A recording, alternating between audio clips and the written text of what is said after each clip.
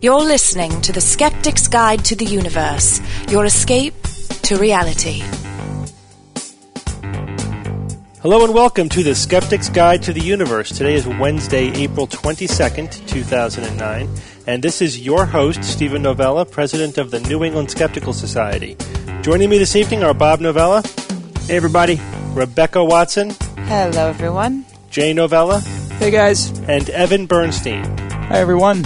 And it was on April 25th, back in 1990, that the Hubble Space Telescope was deployed in space from the Space Shuttle Discovery. Can you believe it? Hooray! That was 19 years? Oh, my God. 19 years. Remember what a cluster that was? Yeah. When they A determined cluster? that they had this spherical Star cluster? aberration. Yep. Yeah, right. I remember all the late night comedians were just totally ragging on it for weeks. It was horrific. You know where that lens was made? Connecticut. In Connecticut. Yeah. Danbury, Connecticut. Danbury, Connecticut, Yeah. right where we live. That's right. That's right. They could work, I think they only worked on it in certain hours of the day because of the truck vibrations on the highway That's what the problem was. nearby. So they worked on it only at night due to a little less traffic. It was big, big news around here for a long time. And the anticipation was huge. So the Hubble telescope went on to do incredible things, take incredible photographs. So it was a minor hiccup in the beginning, but they fixed it. Yeah. Luckily. Gave it glasses. Yeah, that's right. But speaking of gorgeous pictures, the Cassini probe has been sending back absolutely stunning photographs of Saturn and its rings and moons. Oh, man. Could you imagine living out there on one of those moons and being able to see that as your view? Or something? Yeah, I remember when Incredible. Carolyn Porco came to TAM one year and showed photographs of Cassini's stuff, and it was just jaw-dropping. So cool. There's one shot of the rings that you're seeing a sliver of the planet, and then the rings are going across the face of the planet, and they look ghost-like, and they're beautiful. It's one of the most beautiful pictures I've seen. It's incredible. I like the picture of Iapetus, and you could see the ridge, because Iapetus is like walnut-shaped. It's got a ridge that goes all the way around it, and it's a very close-up picture. Incredible. So at a distance of 2,400 miles, which is nothing. Wow. You can see this very huge cool ridge stuff. going around the moon. There are 61 known moons orbiting Saturn. They just keep discovering more. I think when I was in school learning about this, it was maybe in the 20s or 30s. And if you remember, last week we were saying that we know that science works because it delivers the goods, as Carl Sagan said, and these are the goods. This is, we could send a hunk of metal, millions of miles away and get back these very pictures of Saturn and its rings and moons. Yeah, you don't see a little spaceship powered by homeopathy putting by, taking snapshots. Right. And there's another bit of cool space news from just this last week. The search for interesting and increasingly Earth-like exoplanets continues to progress, and now we've discovered the yet again smallest exoplanet. This is Gliese 581e. So in the naming convention that they're using, the letter A is attached to the star itself. B would be the first exoplanet in that system discovered, then C, D, etc. So this is the fourth exoplanet of this star, Gliese 581. And this planet they discovered is only 1.9 times the size of Earth. Wow. That's getting awfully close to the size of Earth. In terms of what? Diameter or density or what? I think it's weight. This one's by mass, rather mass. Okay. So, but it's not in the habitable zone. It's very close to its star, and it orbits in only a few days. Not 20 hours like that last one that was discovered. But astronomers are predicting that within a couple of years, we're going to be finding truly Earth-sized exoplanets, hopefully farther out from their stars. So, again, the holy grail is to find an Earth-like planet in the habitable zone of its system so that it might actually contain liquid water and therefore potentially life. What method did they use to discover? Was it the transit method? Or this is the wobble method, I think. Okay. Looking at the wobble in the parent star by the mass effect of the planet. That's pretty good then, because it's such a low-mass planet. Wow. Yeah, but the closer it is, the planet is to the star, the more wobble you get. So you can find big worlds farther out or smaller worlds closer in. That's why we need to refine the methods before we could find Earth size, far enough out to be in the habitable zone. And of course, the transit method's also the same thing. The bigger the planet and the closer it is to the star, the more light it blocks as it transits across the star, and therefore the easier it is to detect. So that's why we have to refine these methods. I'm really hoping, and I know that this is such an incredible long shot, but God, I would love to see an alien, and I would love to hear like what their language would be like if they even had an audible language, you know. But God, could you just imagine how profound that would be? Mm-hmm. Would it be a biped, you know, like there was a book that we looked at. Remember, Bob, that it was at Steve's house a long time ago? Actually, I think Michael Whalen made a drawing in it, but it had all these different aliens in it.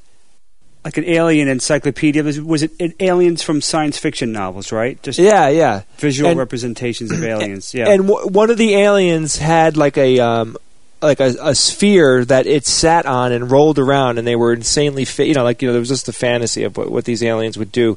But it didn't have legs or anything. It had like a stone that it grew, that it rolled on. It had, with its muscles, it was able to like basically like a giant bowling ball roll around on top of that. And I just thought it was I thought that was really cool, but I also thought it was really implausible. Yeah, well, the bottom line is we don't know. We don't know how typical or atypical life on Earth is. We got one data point. And for the most part, I think that I know you guys are big Star Trek fans or whatever, but you look at Star Trek and the aliens they have on there, I think it shows just a stunning lack of imagination. Oh, for Star Trek? Yeah. Yeah, that everybody is, for the most part, is bipedal, and maybe there's something funky on your forehead. And yeah, but they explain that. I know. I'm going to see the movie. I'm going to see the movie too, Rebecca.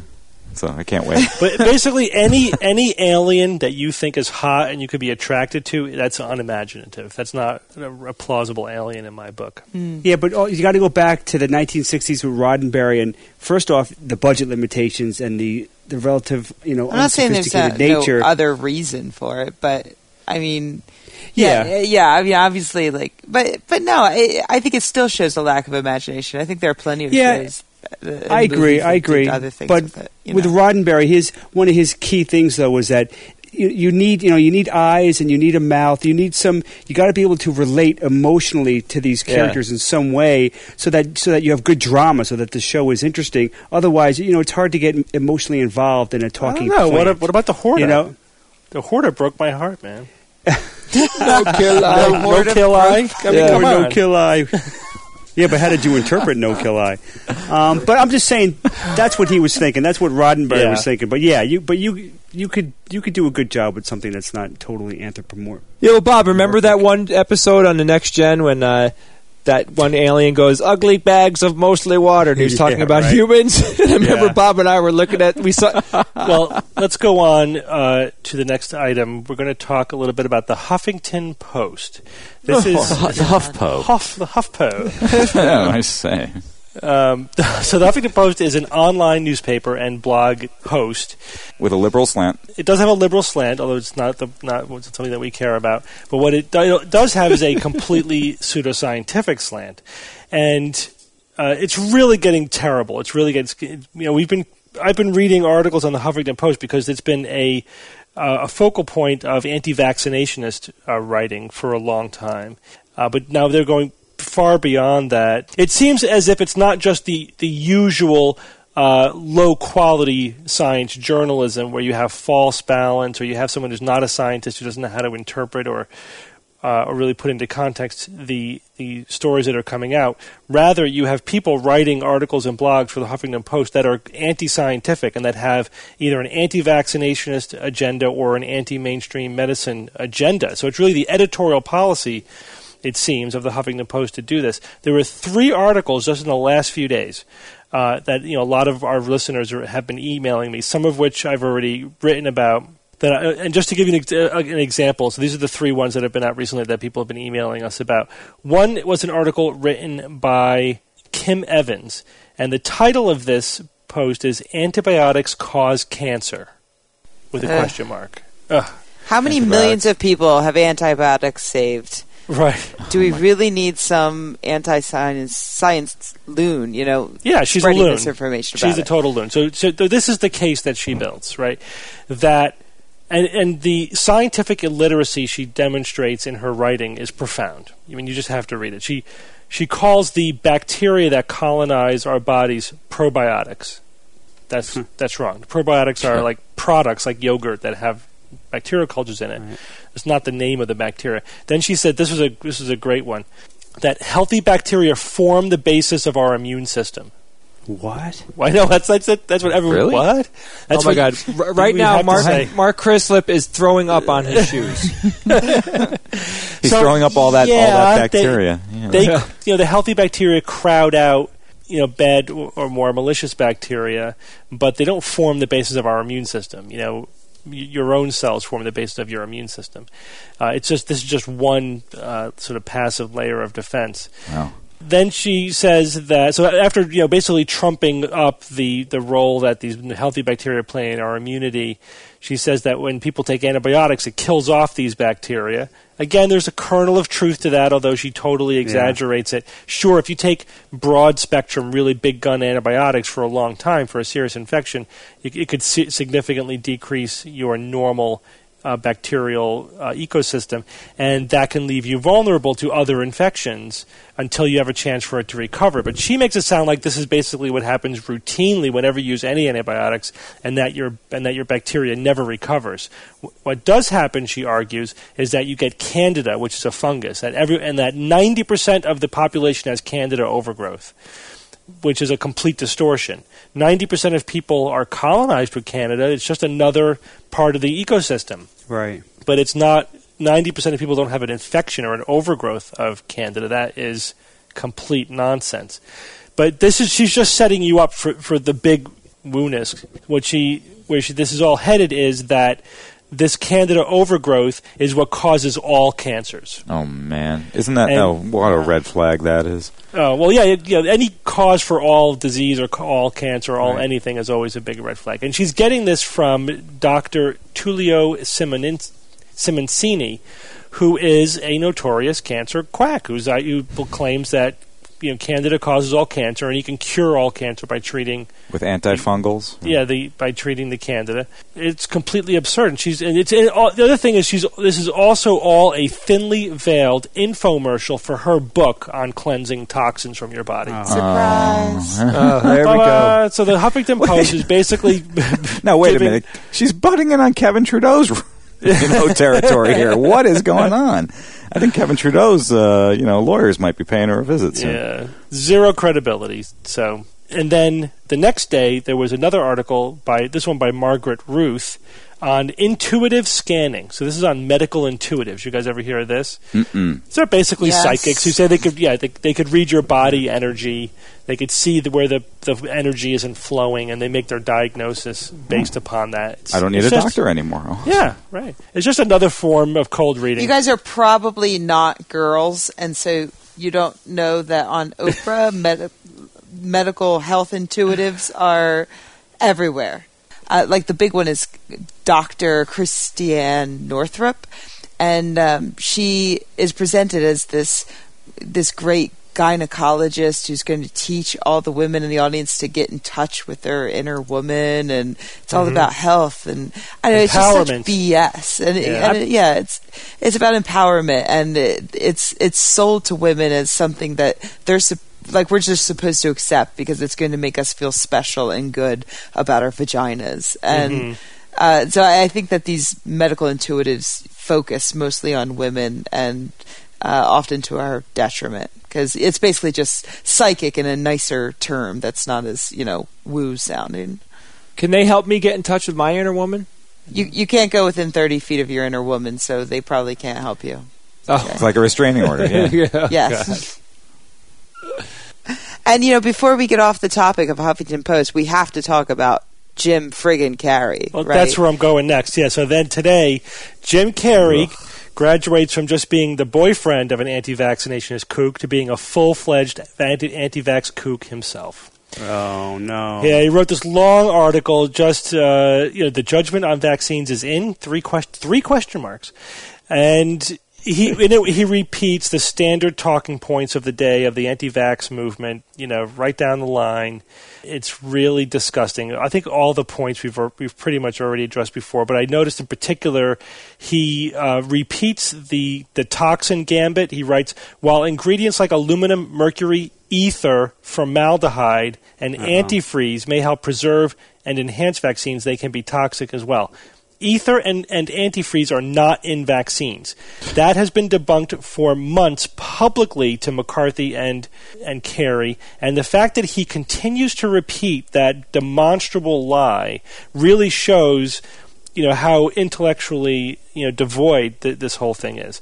Formaldehyde, we make formaldehyde in our own bodies in greater amounts than it's in vaccines. Next, viruses, we get more viruses just by getting colds and just from the environment than what you're getting in vaccines. It really is an insignificant addition to the overall exposure of our immune systems. It's just highly, highly targeted. I don't know, Steve. He's an actor making like $20 million a movie. Yeah. I know what you say. You have facts, data, but he's it's always got all the conspiracy theory stuff going. Yeah, he's just talking out his ass. It's all the conspiracy mongering things again, fear mongering. It's total crap and nothing new. What qualifies him to even put these words down? It's so presumptuous.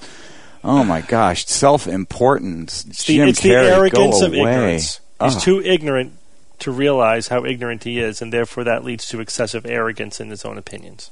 Horrific. Well, Steve, this guy J.B. Handley, man, he thinks you're an idiot. Yeah, I'm getting there. You want me to go to that one next? Well, we might as well jump right to that because he's pretty much Jim Carrey, only focused on you. Very good segues tonight. I applaud you all, by the way.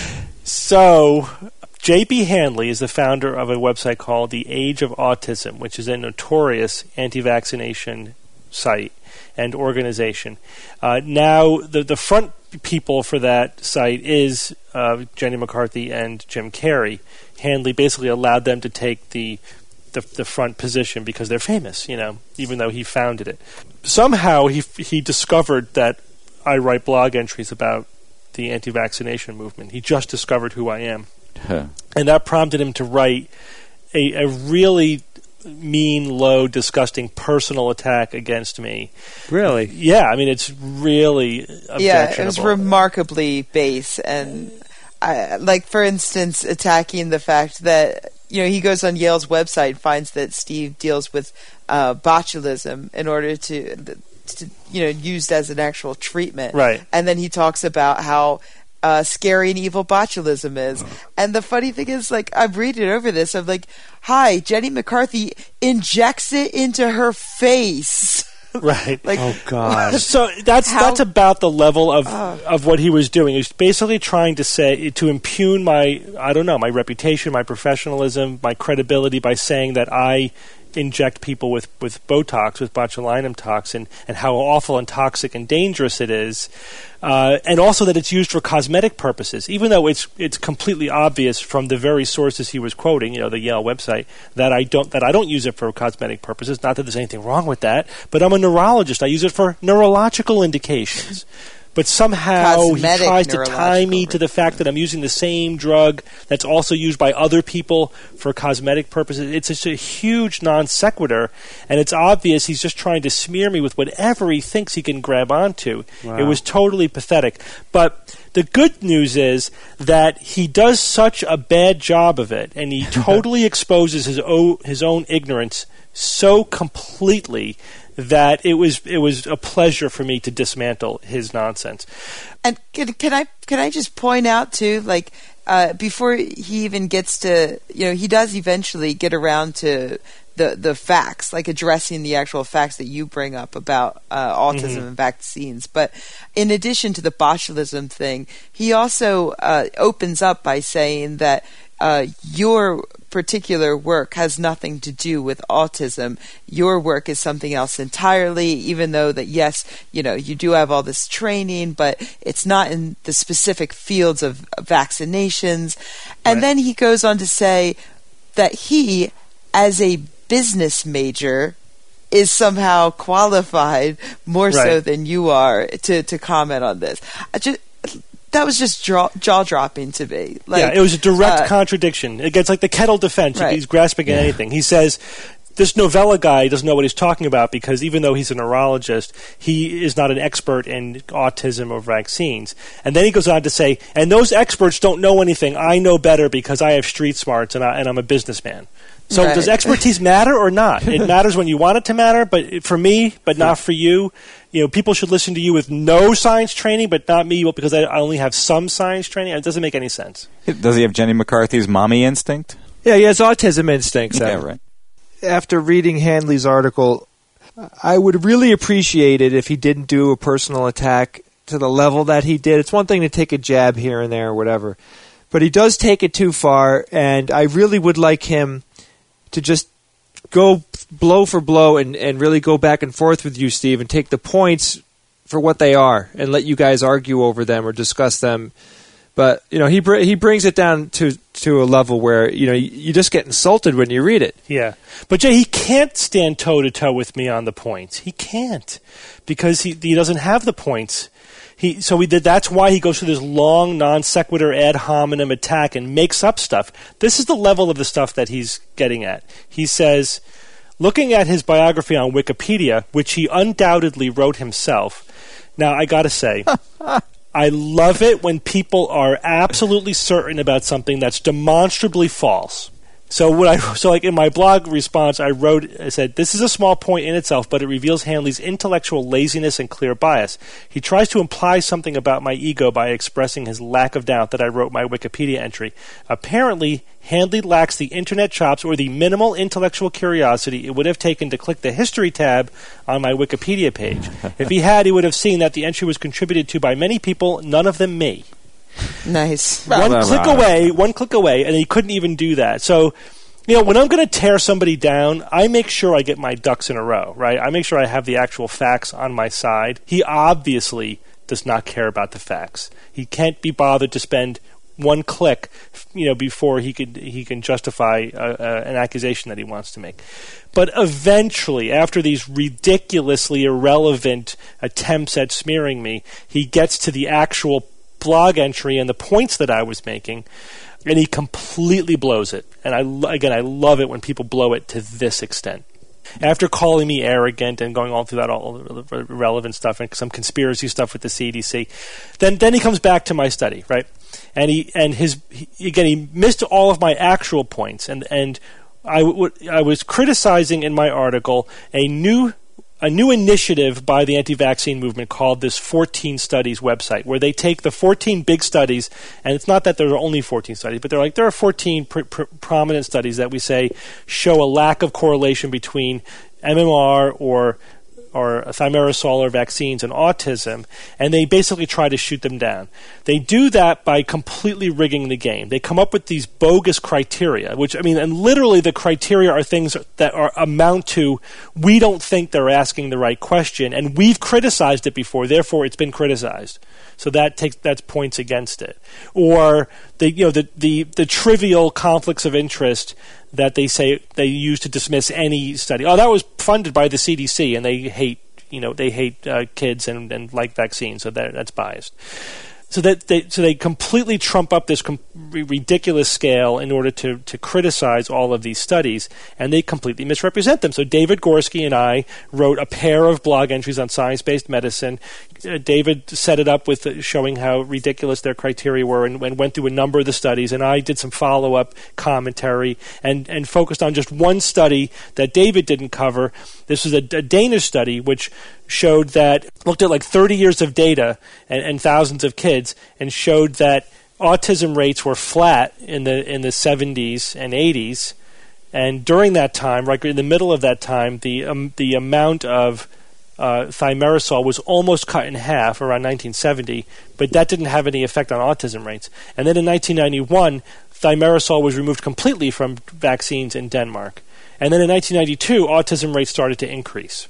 They obviously were not increasing because of thimerosal, because the thimerosal had already been taken out of the vaccines. So what does this show? It shows that the autism diagnostic rates increased in Denmark even after thimerosal was removed. So you can't. It doesn't make sense to blame the same increase going on at the same time in the United States on the presence of thimerosal. But that's exactly what the anti-vaccination movement did.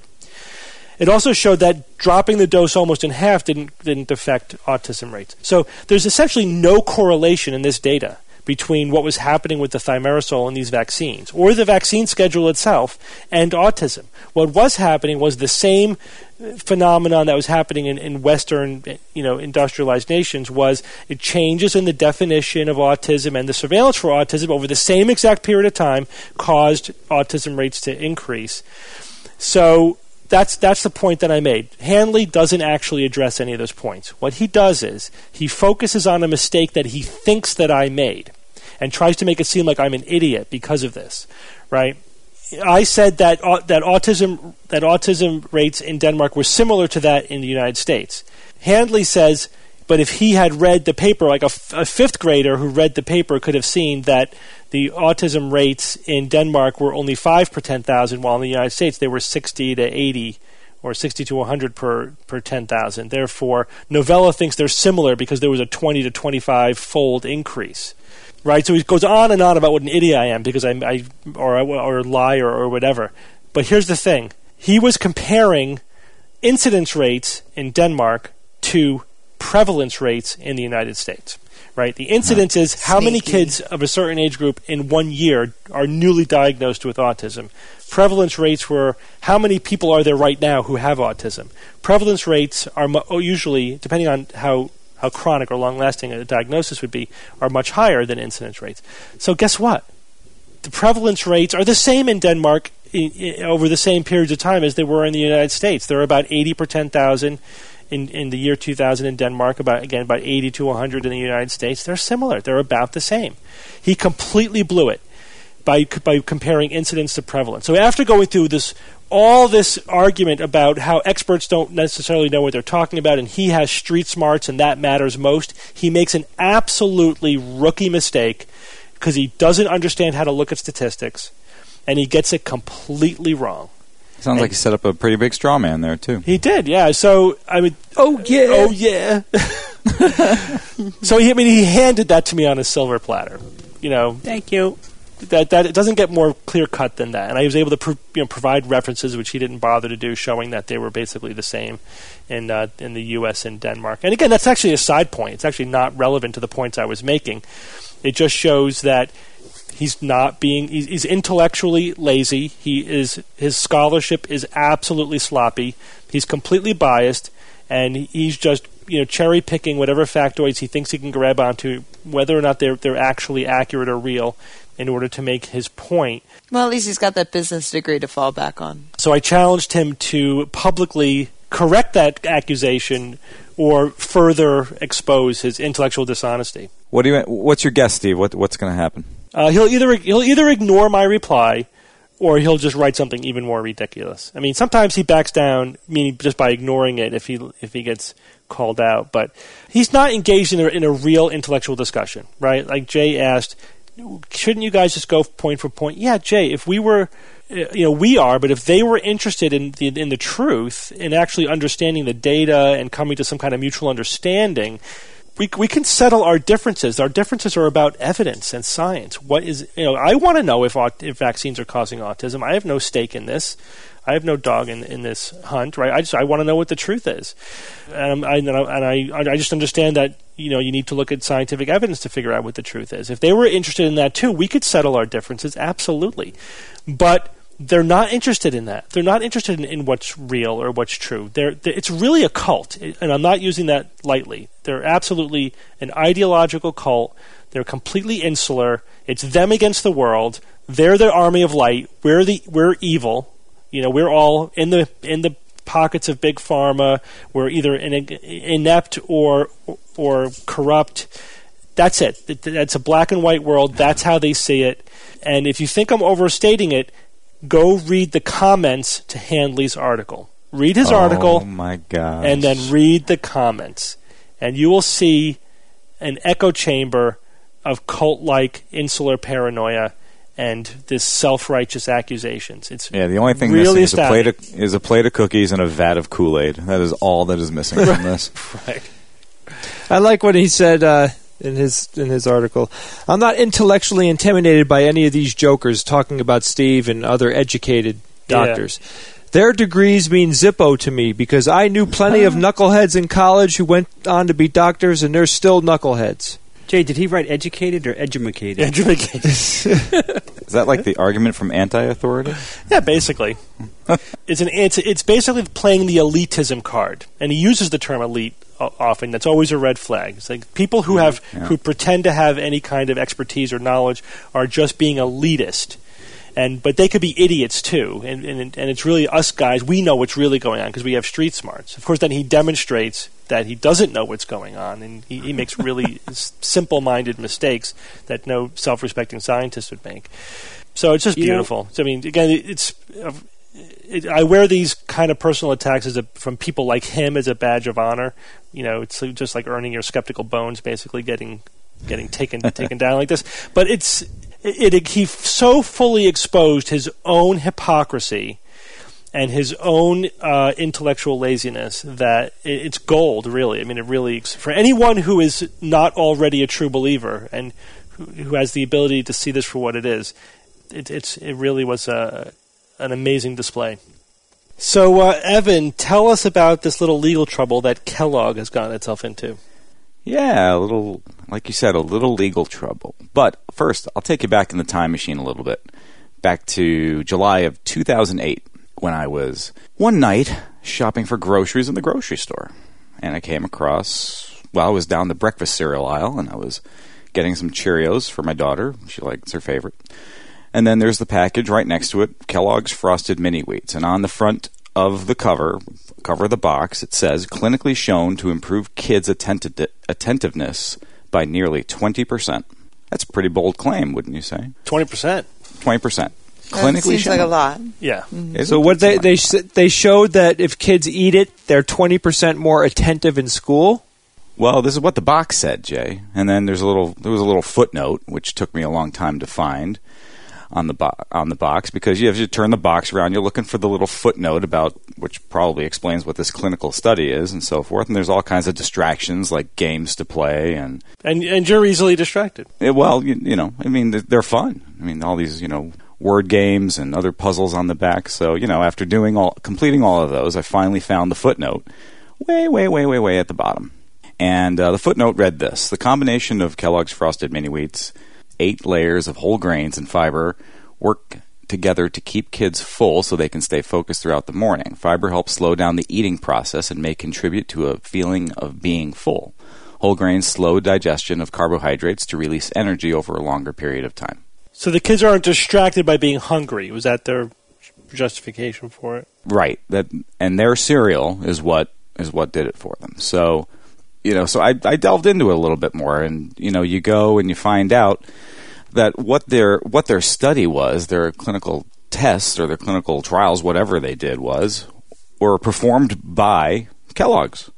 Yeah. Of course, it was not some sort of there was no independent verification of any of this. This was their own processes that they went through, and that's what they came up with based upon independent clinical research, right? Which is Kellogg's. They said they had kids who had this cereal had an 18% better attentiveness for 3 hours after they ate breakfast compared to kids who ate no breakfast, right? Yeah. So I thought to myself, well, what the heck? I mean, duh. I mean, what's the difference between that and, having a piece of fruit or having some other cereal or anything probably would have caused a difference in attentiveness as opposed to kids who eat nothing. Well, April 20th. And if you go to the FTC, Federal Trade Commission's website, and you read their title of their article, Kellogg settles FTC charges that ads for Frosted Mini Wheats were, in fact, false. Mm-hmm. Yep. The FTC, yep. Flat out false. The FTC got them. Yep. They were false. Whoa. So here's what the first paragraph reads.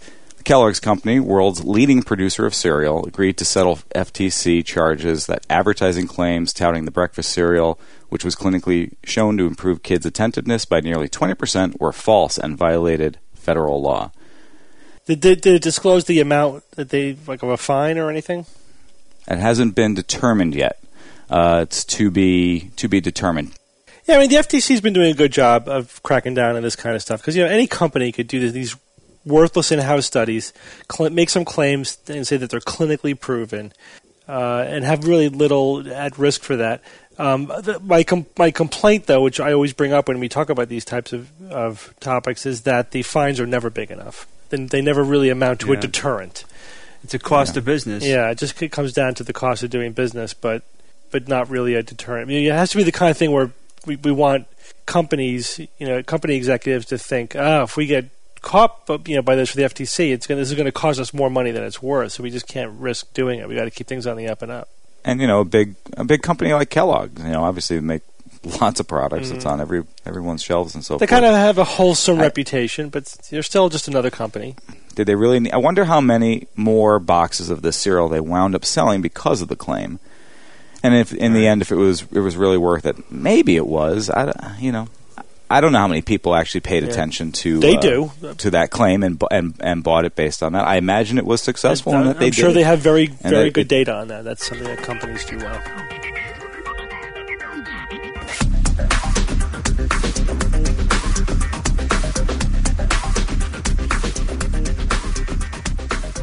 Joining us now is Seth Shostak. Seth, welcome back to the Skeptics Guide. It's a pleasure to be here. And Seth is a senior astronomer at the SETI Institute, the Search for Extraterrestrial Intelligence. And you've been there how long have you been there now? I have to think back. I think it was 1990 that I first joined the SETI Institute, plus or minus 1 year. So that's astronomical accuracy. Right. So, and how's it going? Well, I mean, this is one of those quests which, is a bit uncertain. It's not for sure that you're actually going to find something, but on the other hand, if you do, it would be very exciting.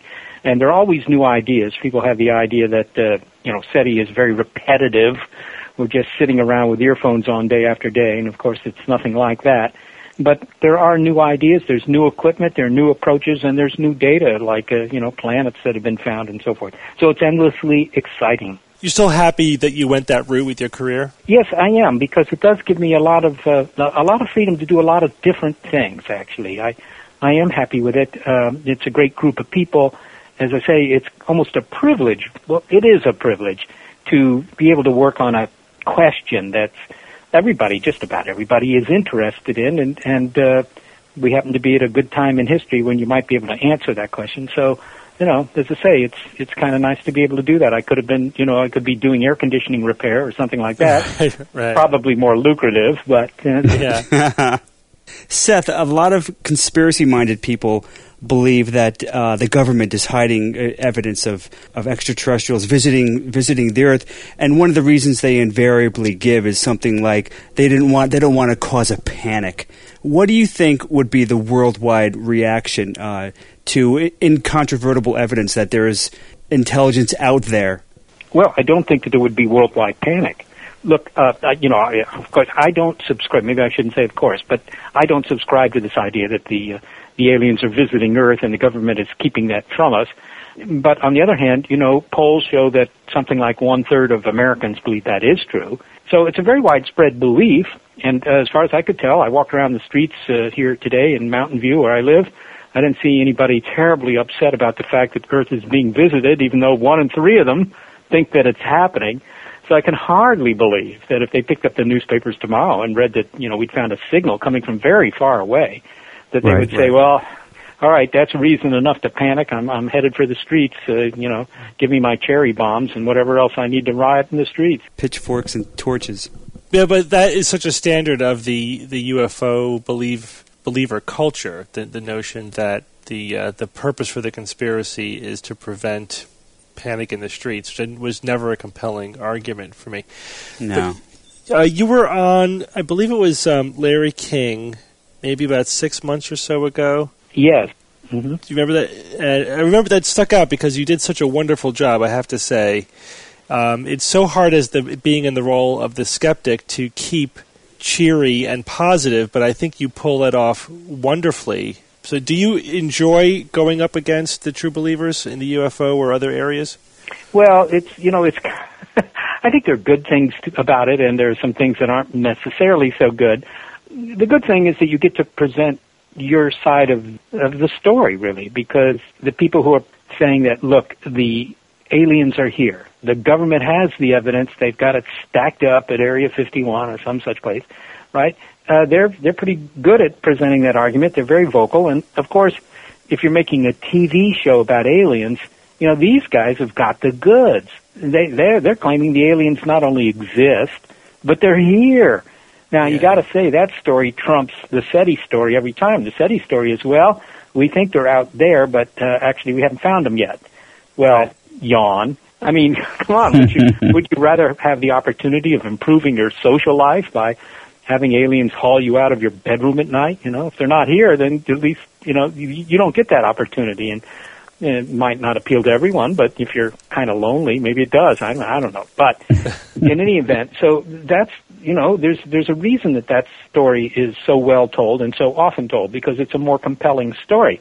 But on the other hand, I think that people should also be exposed to the fact that very few scientists are convinced by the evidence. It isn't impossible that they could be here, although I often wonder why they're here now. But that isn't impossible. But on the other hand, if you're going to make that claim, then let's see the good evidence. And I don't think the evidence is very good. Sure, but do you find that challenging to make the real science as exciting as the fake stuff in a public venue? Well, challenging. I mean, yeah, I guess it is challenging. I happen to like explaining science to the public. There are a lot of people that find that an interesting thing to do. Not particularly special there, but yes, it's a challenge to keep people interested, particularly not the ones that are already into this stuff. But if you're on a show like Larry King, you know, there are tens of millions of viewers out there who would just as soon see Paris Hilton talk about something as you. And so that's where the real challenge is. The challenge is not in making it interesting for people who are into the whole idea of space or UFOs or anything like that. The challenge in a venue like that is, can you make this interesting and possibly even educational? Terrible word to use, but, you know, to all the rest of the people who, as I say, would rather, you know, watch championship bowling. Seth, part of the reason why we wanted to get you on the show this week was to talk about a recent op-ed that you wrote for the New York Times, in which you advocate robotic exploration of other solar systems. Can you tell us about that? Yeah, well, this all derived from a much simpler article, a shorter article that I had written for Space.com, the website there. You know, that one simply pointed out the same thing I pointed out in the New York Times article, which was somewhat more refined, but that we have this idea that before the end of the century or whatever, we're going to send people into deep space, not to the moon or Mars, but that, you know, our destiny is to go to the stars. Well, that may be. I mean, I'd be the last one to argue against that. At some point, we probably have to go to the stars. You know, another couple of billion years, the sun's going to start going funny in a serious way. And we'll have strong motivation to get out of the neighborhood. But, you know, in the near future, and near might mean 100, 200 years, something like that, I think it's very difficult because the distances are enormous.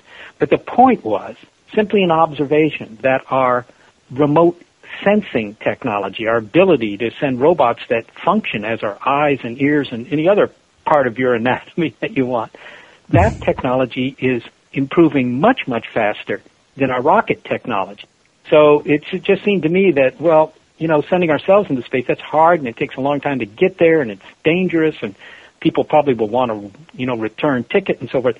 But sending robots that would allow us to explore these distant places, you know, in a sort of a virtual reality way, well, that kind of technology is almost here now. So the thought was, let's go to the stars, but let's not wait 500 or 1,000 years or whatever it might take. Let's go there earlier with our remote sensors. So how much easier would it be to send a robot to a nearby system as opposed to a human being? Well, for any given rocket, of course, the lighter you make it, I mean, the energy of the rocket is fixed. Okay, and the energy gives you mv squared. In other words, if you can have the weight, then you get, you know, 40% more speed, right? If you can reduce the weight by 100, you get 10 times the speed and so forth. So one of the advantages of sending robotic sensors rather than people is that they don't need to weigh as much as people. Now, it isn't that people weigh so much. Well, Actually, these days they do. But, you know what I mean? People are a couple 100 pounds, but, you know, you need all this life support. You need the food, the water, all the stuff, the air. Plus, they want to come back. Yeah, and if they want to come back, that's right. You got to worry about that, too. The robots don't insist on that, at least so far. And so you can make them really small. I mean, you can send something the size of a watermelon or a grapefruit that might do a really good job of making photos for you. And you know, maybe not today, but 10 years from now or 20 years from now, you could probably do that without too much effort. Well, that's a heck of a lot smaller payload, which means that any given rocket could be shot at much higher speed. And so that's the idea. It can get there, you know, in 50 years or whatever, with the kind of rocket that you can envision today. And, you know, sending a person for 50 years in a rocket, that's a lot harder. Now, although it was my understanding that using any kind of propulsion technology, if you have to carry your fuel with you, the weight of the fuel is the vast majority of the total weight that you'd be carrying, not the payload. What do you think about that? Yeah, well, that's true. I mean, there's something called the rocket equation, and it was worked out really, I mean, it's just some, you know, elementary physics, and it was worked out more than 100 years ago. And indeed, you're right, the final speed that you can reach, you know, the terminal velocity, if you will, they call it, how fast your rocket is actually going to cruise between here and there, depends on two things. It depends on how fast you're shooting whatever it is you're shooting out the back. Right, on the one hand, you know, our chemical rockets shoot hot gas out the back, and it moves at hundreds of miles an hour, thousands of miles an hour, something like that. But an ion rocket might shoot stuff out the back, you know, 100,000 times faster than that. And a photon rocket, which just has a flashlight on the back, you know, would be shooting stuff out at the speed of light. So those can get to much higher velocities. The other thing that counts is how much fuel you have on board, indeed, because obviously the more fuel you have, you know, you can get it up to higher speed because you can keep burning the rockets longer. Now, you know, it's true that if you look at the kind of rockets that take off routinely from the coasts of Florida there, you know, they're mostly fuel. It's mostly what the rocket is. It's just fuel. Whole lot of fuel. Very little payload up there. So while there would be an advantage to sending a small robot versus the life support system of a cabin for humans, the fuel is still ultimately the limiting factor, you think? Well, it is for the kind of rockets we talk about today, but, you know, there are other designs. There are things called solar sails, for example, which, you know, are kind of what the name says they are, just big sails, and the sunlight blows on them, not with wind, of course. In space, the breeze is kind of restricted, but, you know, just the light. And if you sort of sail around the sun, you get close to the sun, you can get a big push from the sun. Okay, so in that case, you're not taking any fuel, but you do need a very big sail. So, you know, there's kind of a engineering challenge there. Another thing you can consider doing is having a rocket that just scoops up the gas between the stars and, you know, ignites it. I mean, it's mostly hydrogen, so you sort of have a hydrogen bomb kind of rocket, and you just have a big scoop on the front, and it scoops up this hydrogen gas, so, you know, you have endless fuel. It's like a horse. Is that a buzzard ramjet, they call that? Yeah, buzzard ramjet, indeed. And, you know, so just in the way a horse always can find fuel right in front of it, so could this. The trouble is that those scoops have to be tremendously large, many miles across, so, you know, that's a bit of a problem. And another way to do it is to maybe have a solar sail, but have a laser or just a mirror on the back of your rocket. You get your rocket up into space, and then it's just got a mirror in the back, and you use a powerful laser on the Earth to bounce light off that mirror, and it turns out that'll push your rocket too.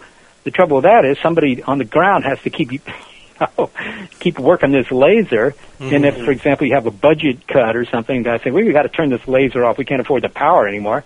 You know, the guys in the rocket might not appreciate that. And even a laser beam would attenuate after hundreds and millions of miles. How far would a laser actually be helpful for a solar sail? What if you got out to Jupiter, Pluto? Yeah, no, that's a good point. But on the other hand, keep in mind you only have to accelerate it, you know, till you get it up to a decent speed, which might all happen fairly close to the Earth, and then after that you just cruise. Now, there is the problem of coming back. There might not be some, you know, handy aliens with a laser at the other end. Right. That sounds like a one-way trip. Yeah. What was most intriguing for me, though, what was most intriguing in the article was you mentioned specifically the nuclear-powered rockets, which to me, I'm fascinated by them. It's just something that seems so close. I mean, we've actually built working nuclear rockets I believe it was in the 50s and 60s, but there was a nuclear test ban. Yeah, the partial test ban treaty, which outlawed outer space nuclear weapons, seemed to pretty much kill it. And to me, it seems like such a no-brainer, not just for these little microprobes to other star systems, but for humans to use within our solar system. It just seems so much far superior to chemical rockets, and we're just not doing anything with it. It's so frustrating. Well, it is, and I had mentioned that in my article because it seems like an obvious technology that you could adapt to this idea of, send the robots rather than us to the stars, and we'll experience the stars robotically. It's true that, in fact, Freeman Dyson, a very well-known physicist now at the Institute of Advanced Study in Princeton, was working on this project. I think he said in a recent New York Times piece that it was, the best time of his life or something. But, one way to build these things, a very straightforward way to build them, is just to throw atomic bombs out the back of your rocket and have a big pusher plate on the back and, just have it explode against that pusher plate and keep pushing you forward. You can imagine that, such a scheme would raise the hackles of a lot of people in society. But heck, if you're out in space, who cares if you're detonating atomic bombs? So that was an easy way to do it, and I'm sure it would work. And there's other schemes as well, using the heat from the nuclear engine to heat hydrogen, and then use that as the exhaust gas. And there's lots of other ways to do it. I'm just waiting for the day when they finally say, "Yep, okay, let's do it again. We really need this technology." Yeah, you're right. And as you've already alluded to, there have been plenty of good designs. And the answer to this, as is the answer to so many questions in the whole field of space travel, is somebody has to be willing to write the check. NASA barely has enough money to, build new spacecraft to put people up to the International Space Station. So, this just isn't on the front burner. So clearly you're an advocate of robotic exploration for other stellar systems. Yes. And I agree. It's going to be a long time before we're going to figure out how to make it plausible to send people. And I also agree that probably the near-term most viable technology for that would be nuclear-powered engines. But what are your thoughts, and we've had a lot of debate about this, what are your thoughts about exploration of our own solar system? Do you think we should also rely exclusively or heavily on robots, or should we be trying to put people on the moon, on Mars, and populating our own solar system? Well, that's the endless debate. Why are we sending people to Mars? Let's just send them the hardware. It rolls around Mars for years at a time, and doesn't need to come back, and it doesn't need all the usual things you need for human life and all that stuff, and it's not dangerous. That's all true. On the other hand, for example, if you're looking for life on Mars, well, it's said that a human geologist would be going through the rocky landscape there at least 10 times faster than any rover could. And so, it might be that there are just a lot of jobs for which humans are still really much better when it comes to exploring something like the surface of Mars. But I think that the real issue is not so much that. I think the real issue is this. We want to go to Mars partly because we just, that's sort of wired into us. But it's also the case that within 50 years, 100 at the most, I think, we have to start getting some people off this planet, because either that or we have to, kind of stagnate, because we obviously can't have an indefinite increase in the population. That's an old story.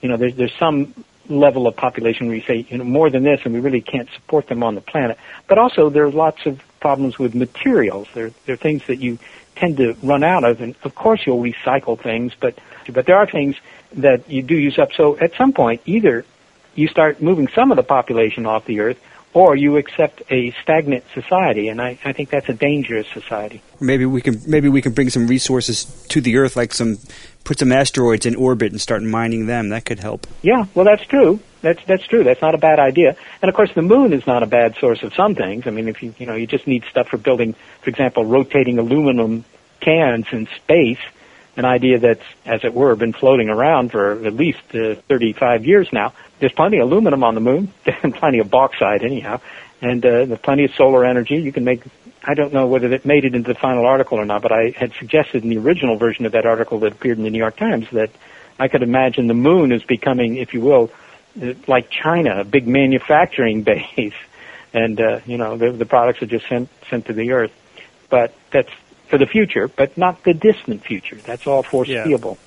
Right. So you defined the debate, but you didn't really take a side. I'm curious if you think that it's worth the investment to put people into space, even if it's just in our solar system. Yeah, I think in our solar system it is. And let me just give you a really simple reason. You talk to kids. You say, well, would you like to be involved in a project to send motorized skateboards to Mars, or would you like to go to Mars? Mm-hmm. Right? There's a difference in motivation there. I agree. I'm totally in your camp on that. Although, just to say what the other side is, I think we had Bob Park on our show, and he said that the next generation, these kids that we're talking about, are going to be very comfortable experiencing the world virtually. And just as you were talking about having a virtual presence via these robots and other solar systems, kids, the next generation, sending a robot, being virtually on Mars, maybe they will be good with that.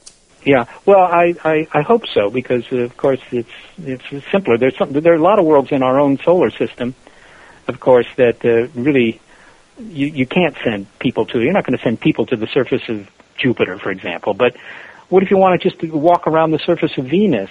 Well, that's tough if you're going to do it with real people, because it's pretty toasty on Venus, right?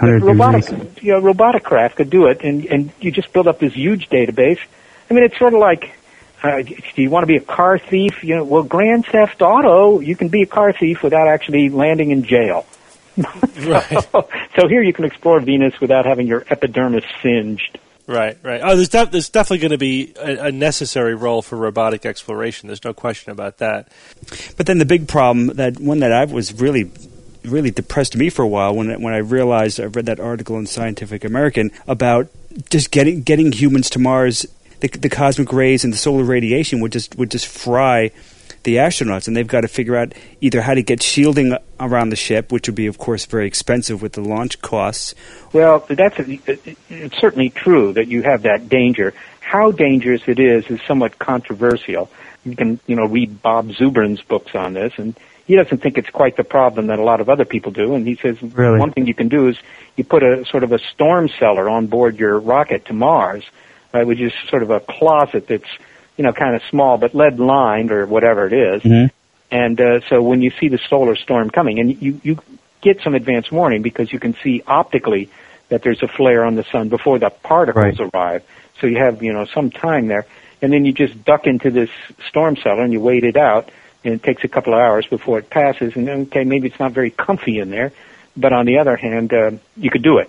But what about the cosmic radiation, though? You couldn't predict the cosmic radiation. No, cosmic radiation is sort of this steady drip, if you will, and except it's not a drip; it's sort of a hard splash. And well, I mean, there is the question of how dangerous that is, and it's certainly something that needs to be looked at. If it requires that you shield the ship, all the time, well, that's tough.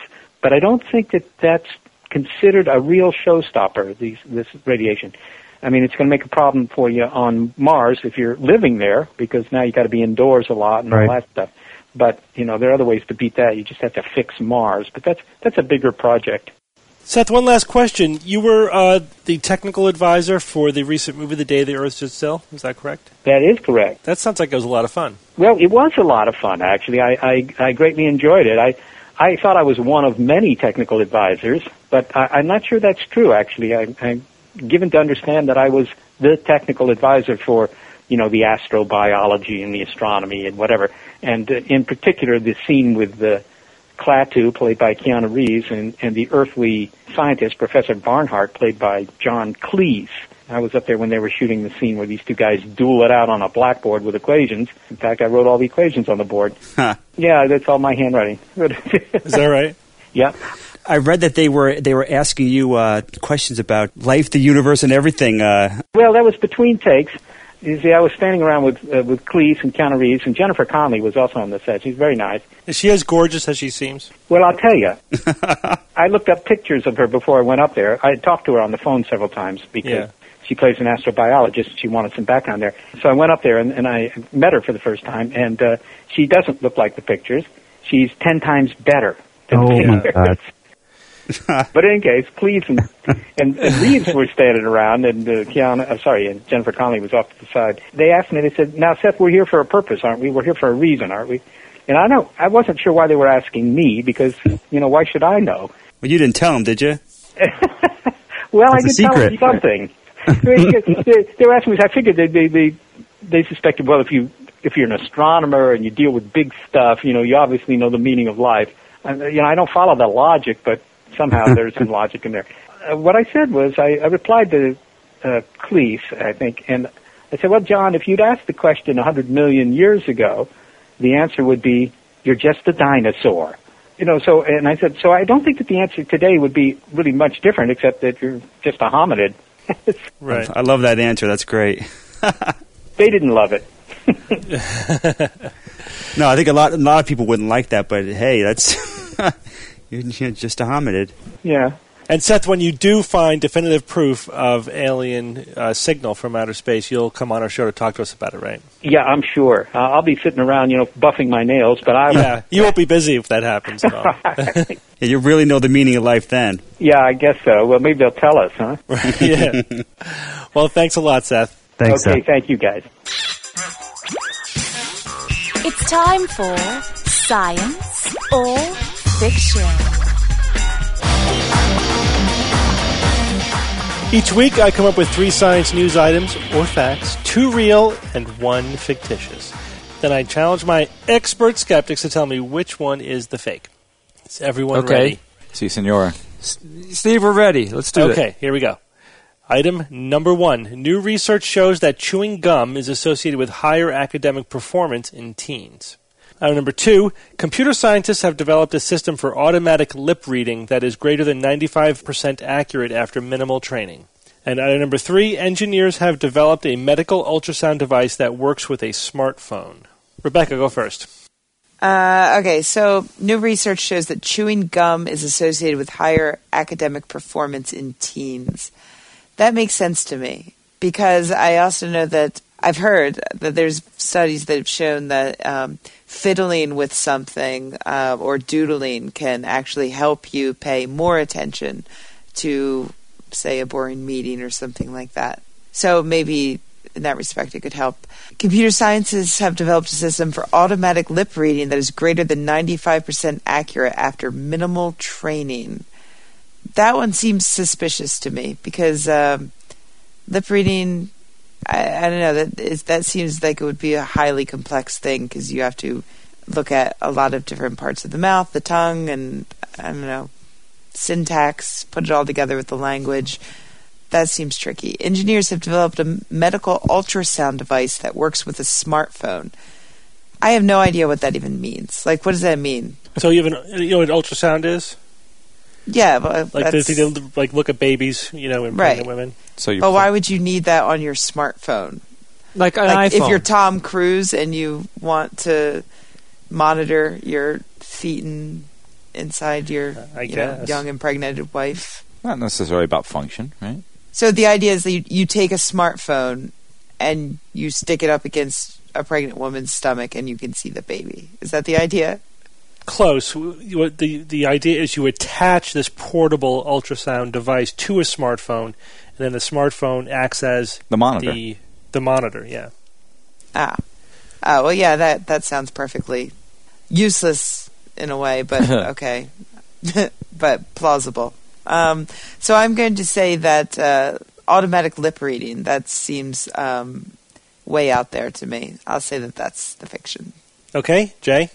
New research shows that chewing gum is associated with higher academic performance in teens. The first thing that I thought of when you read that, Steve, was that, is it possible that chewing gum, what does it do? It stimulates the production of saliva, and then you're swallowing. I don't think it really increases your heart rate at all. But I don't know. There's something about it that seems like it might stimulate something that could have that effect. That's something there that's I'm curious about. The second one, computer scientists have developed a system for automatic lip reading that is greater than 95% accurate after minimal training. Seems possible, right? 95% accurate lip reading. I'm paying attention to my mouth as it's moving right now, and I don't know. I don't know about that one. Number 3, engineers have developed a medical ultrasound device that works with a smartphone. I absolutely believe that. Something about the second one, the lip reading one, that I don't like, so I'm going to say that one's a fake. Okay, Bob? The chewing gum, yeah, it sounds plausible that if you occupy yourself in that way of whether it's chewing gum or even just tapping a foot or did this incessant movement, it kind of makes sense that you could possibly focus a little better. So that kind of makes sense to me. Number 3, the ultrasound device working with a smartphone. Yeah, that makes total sense. It's a great idea to utilize these utilize the smartphones with these portable devices. I mean, everyone's got the phones with the little screen on it. So why not use that? Could really help increase the penetration and availability of this technology. The second one here about the automatic lip reading. 95% definitely sounds too high to me. I don't think even people who've grown up and are familiar with the language would achieve 95% with minimal training. Yeah, that's just too high. There's just so much variation in the way people enunciate and move their lips. I think that if they hit 80%, that would be good. So I'm going to say that is false. Okay, Evan? Chewing gum associated with higher academic performance in teens. Hang on. I just wanted to point out that Bob used the word probe and penetrate, and Jay just totally didn't pick up on it. But go ahead, Evan. Jay, you feeling okay? Chewing gum, higher academic performance, and walking skills. All correct. Next, engineers developing a medical ultrasound working with the smartphone. Yes. And, therefore, the automatic lip reader, 95% accurate. Bob's right, way too high, 95% accuracy. So many different shapes, too many different forms, lips, ways people talk. I mean, the variations just seem almost endless, and to get it 95% accurate would be astounding. Almost implausible. So. Okay, so you all agree that new research shows that chewing gum is associated with higher academic performance in teens. And that one is science. Yay. Research was conducted at Baylor College of Medicine, indicates a positive effect from chewing gum on academic performance in teenagers. They had higher standardized math test scores, and their final grades were better compared to those who didn't chew gum. And it is that the idea is in previous research suggests that chewing gum helps reduce stress, improve alertness, and relieve anxiety. Therefore, you can concentrate better. But I do have to say, guess who funded this research? Wrigley's. Trident. The Wrigley Science Institute. Yeah. There you go. Oh, God. Take that for what it's worth. Mm-hmm. Wrigley is this what they write. Wrigley is committed to advancing and sharing scientific research that explores the benefits of chewing gum. I bet they are. Yeah, no. Wow. Another Kelloggs. So I am a gum chewer. I like to chew gum. Me too. And it saddens me to think that if I stopped chewing gum, I'd be a little dumber. You didn't realize it was a crutch. Yeah. Number 2, computer scientists have developed a system for automatic lip reading that is greater than 95% accurate after minimal training. You guys all thought that one was the fiction, and that one is the fiction. Yeah. Good job. How far along do you think this technology is? I don't think it's even in its 25% infancy. accurate. No, I think it's beyond its infancy. I would say they could probably get 75% accurate with more than minimal training. The highest I found was 50%. Wow. 50%.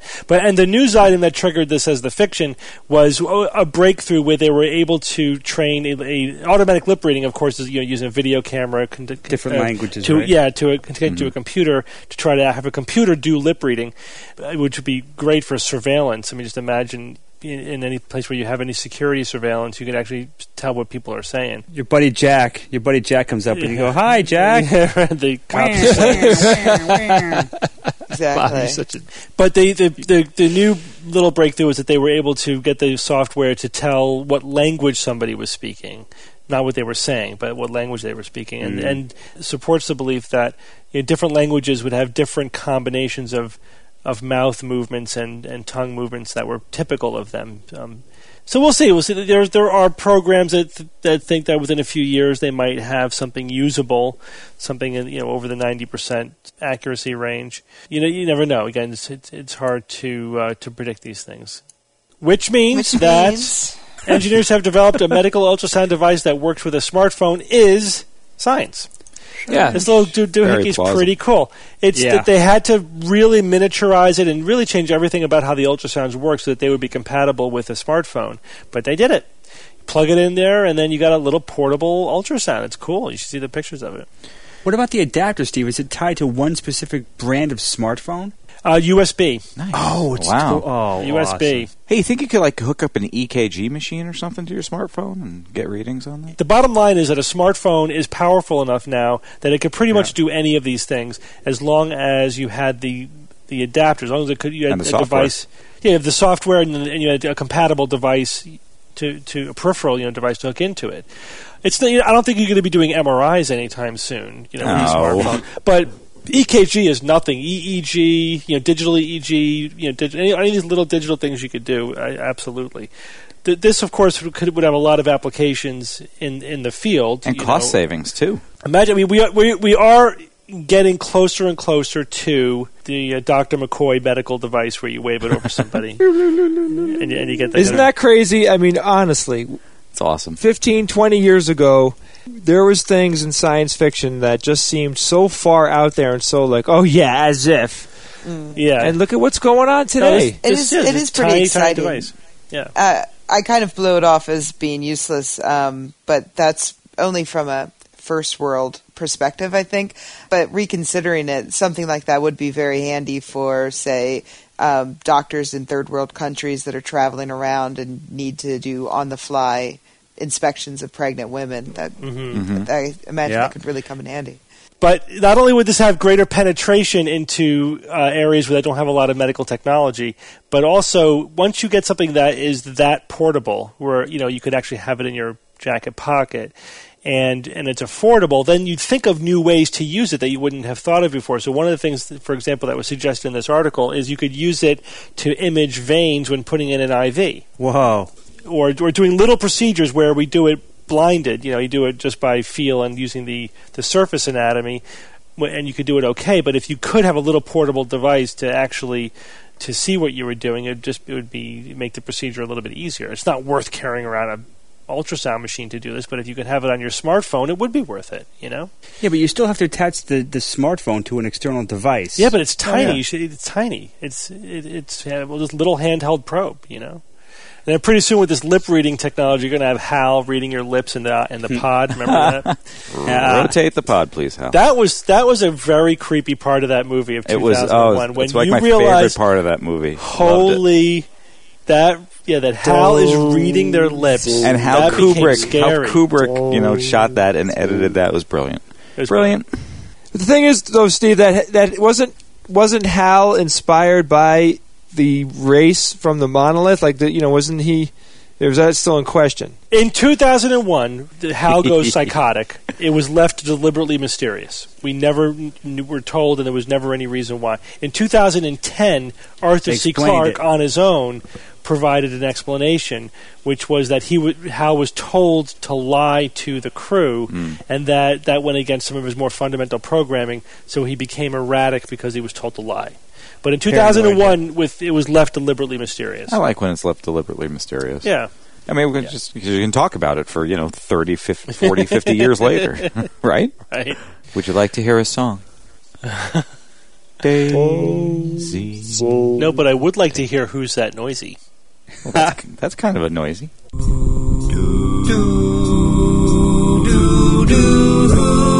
Who's that noisy?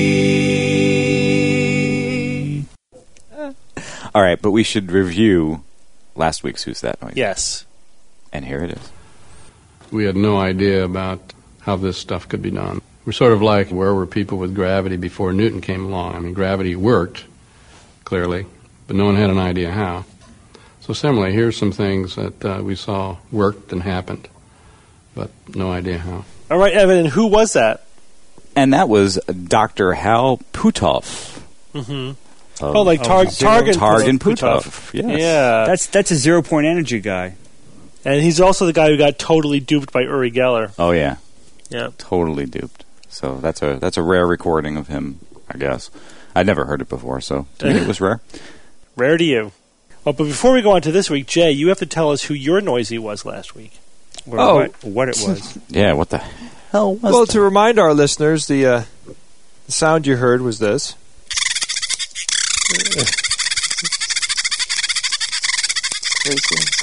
All right, we got it. You got it? Yeah.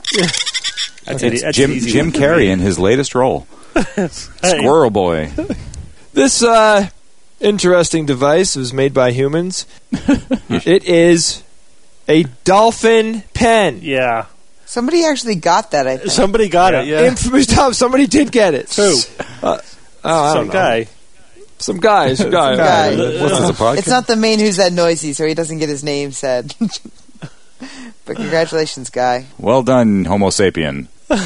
Okay, so that was my Who's That Noisy. I actually enjoyed that, Evan. I think you have a fun job there. Oh, thanks. Yeah, it is a lot of fun. So what's this week's? And people are enjoying it, I think, as well. So, here's this week's Who's That Noisy? Get ready.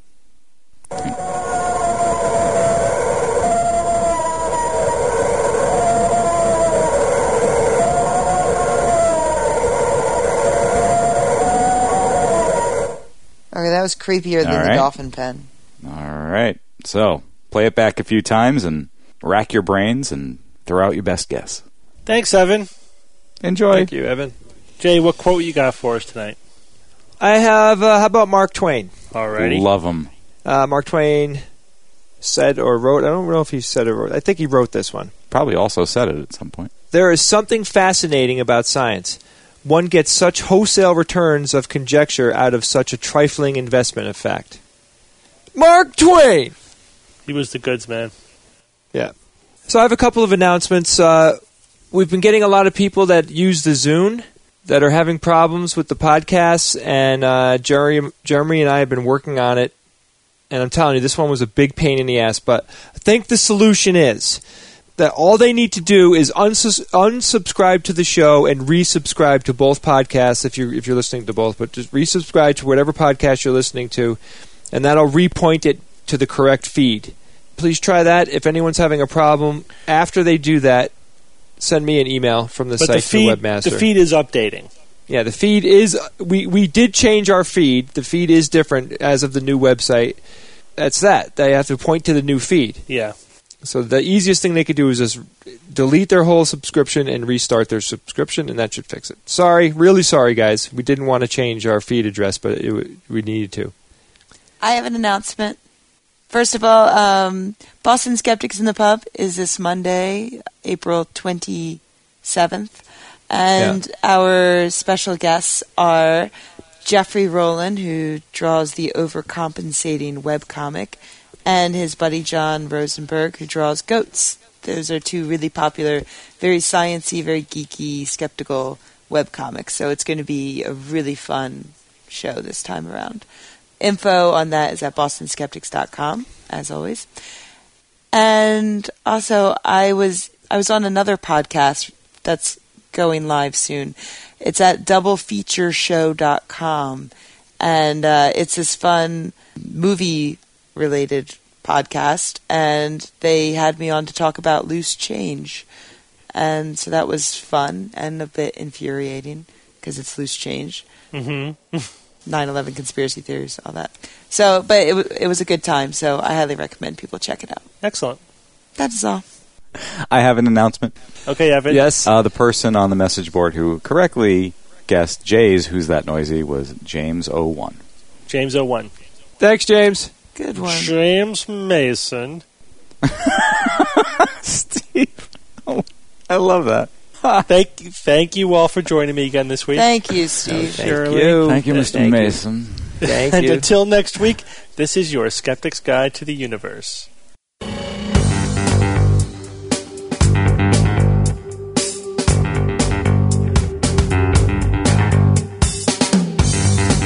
The Skeptic's Guide to the Universe is produced by the New England Skeptical Society in association with the James Randi Educational Foundation and Skepchick.org. For more information on this and other episodes, please visit our website at www.theskepticsguide.org. For questions, suggestions, and other feedback, please use the Contact Us form on the website or send an email to info@theskepticsguide.org. If you enjoyed this episode, then please help us spread the word by voting for us on Dig or leaving us a review on iTunes. You can find links to these sites and others through our homepage. Theorem is produced by Kineto and is used with permission.